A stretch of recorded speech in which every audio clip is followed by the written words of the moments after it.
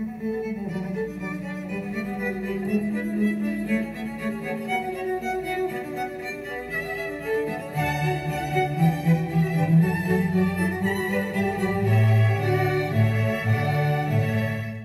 everyone, and welcome back to the Learning to Sit Still podcast. I want to thank you for listening. And if this is your first time joining me, welcome. I am so glad you could be here today. Be sure to hit that subscribe button so you never miss an episode. And if you have an extra moment, would you consider leaving a review? It only takes a few moments, or you can also share this episode on your social media platforms. This helps others find the podcast.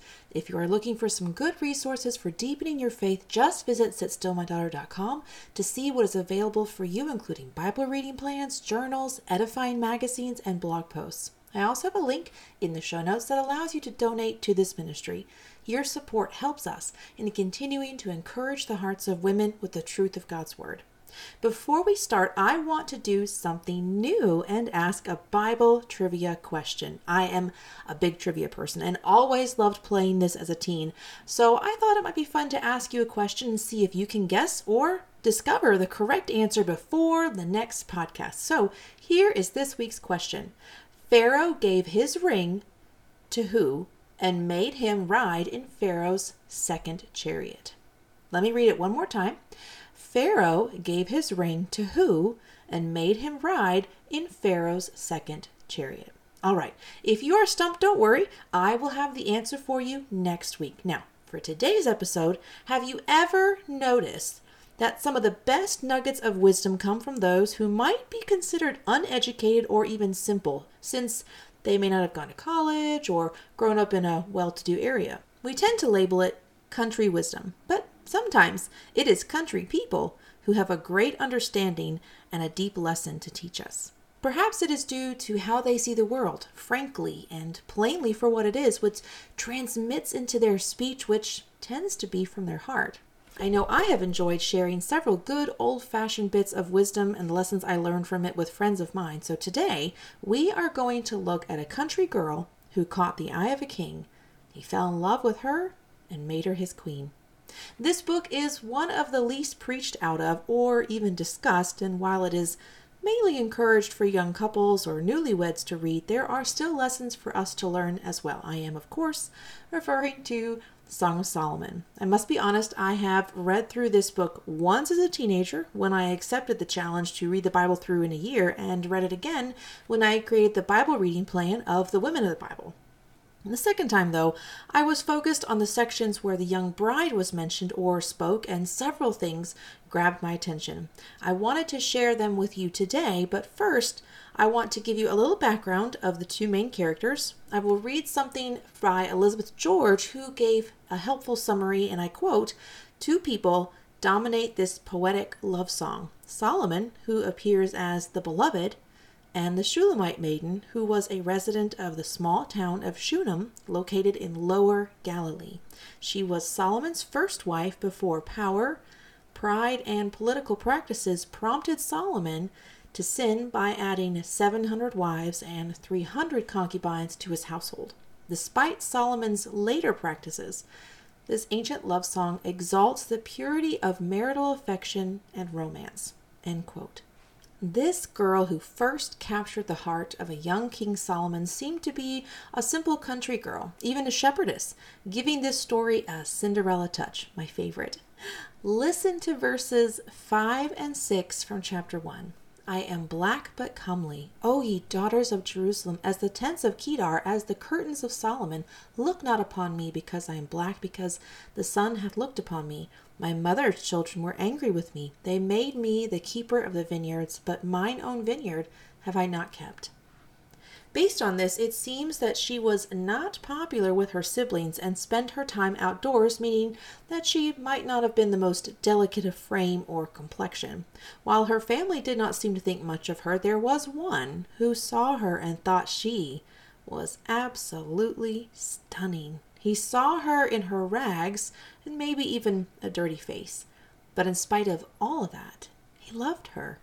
I have a feeling that she is not the only one to ever feel like that. To be cast aside, ignored, and even abandoned by those who should have loved us is a deep and painful wound. But like this young shepherdess who was seen by a king and cherished, there is one who loves us and sees us. Our Heavenly Father doesn't just love us. He delights in us and longs for us to know Him. In fact, He gave His only begotten Son so that we could exchange our filthy rags for a heavenly gown and live eternally by His side. That is a love that knows no bounds and transcends time. No matter how lonely you feel, no matter how many people have ignored or abandoned you in this life or cast you aside, remember that there is one who sees each tear fall and promises to take your ashes and transform them into something beautiful. All we have to do is accept His love, just as this young country girl did from King Solomon. Now, verse 15 from chapter 2 has been the subject of one or two messages before. Take us the foxes, the little foxes that spoil the vines, for our vines have tender grapes. The bride makes a point to mention the little foxes, a representation of little things that can cause problems in a marriage or any relationship, really. In fact, it is the little things that cause the greatest damage. Remember the story of the little boy who stuck his finger in the hole in the wall of a dam? He did it until help arrived to repair the wall because he understood that that little bit of water has the power to bring down an entire dam which would flood the town. Little things, given time, can be destructive if we're not careful. A choice to be upset because a spouse came home late without telling you can lead to a break in your relationship. And if it's not resolved, it can fester over time, resulting in more fighting and a root of bitterness even forming. This has an effect on our spiritual life as well. Ignoring the little sins can pave the way for bigger ones. David made the choice to let his eye linger on Bathsheba when he should have looked away immediately. He chose to invite her to his chamber even after knowing that she was married. His deliberate choices ended in the death of her husband and their child. Plus, his refusal to confess it before God meant that his final years as king were turbulent instead of peaceful. Little foxes, left unchecked, can ruin a harvest. So, in order to protect the field, we must be diligent and on guard and alert with both our earthly relationships and our heavenly one. It also requires us to do something of a regular maintenance. Just as the farmer needs to walk through his field to make sure everything is as it should be, we need to be monitoring the field of our heart and taking out what doesn't belong there. This goes back to the verse in Psalms 139 where the psalmist asks to be searched, to let God point out the harmful habits of our life. Because remember, that's what the word wicked way means. We must let God point out our problem areas and also be willing to fix them, to take action. This is how we guard against the little foxes doing great damage and keep our relationship strong and healthy. Now, chapter 5, verses 6 and 7 is the next section I want to highlight. I opened to my beloved, but my beloved hath withdrawn himself and was gone. My soul failed when he spake. I sought him, but I could not find him. I called him, but he gave me no answer. The watchmen that went about the city found me. They smote me. They wounded me. The keepers of the walls took away my veil from me.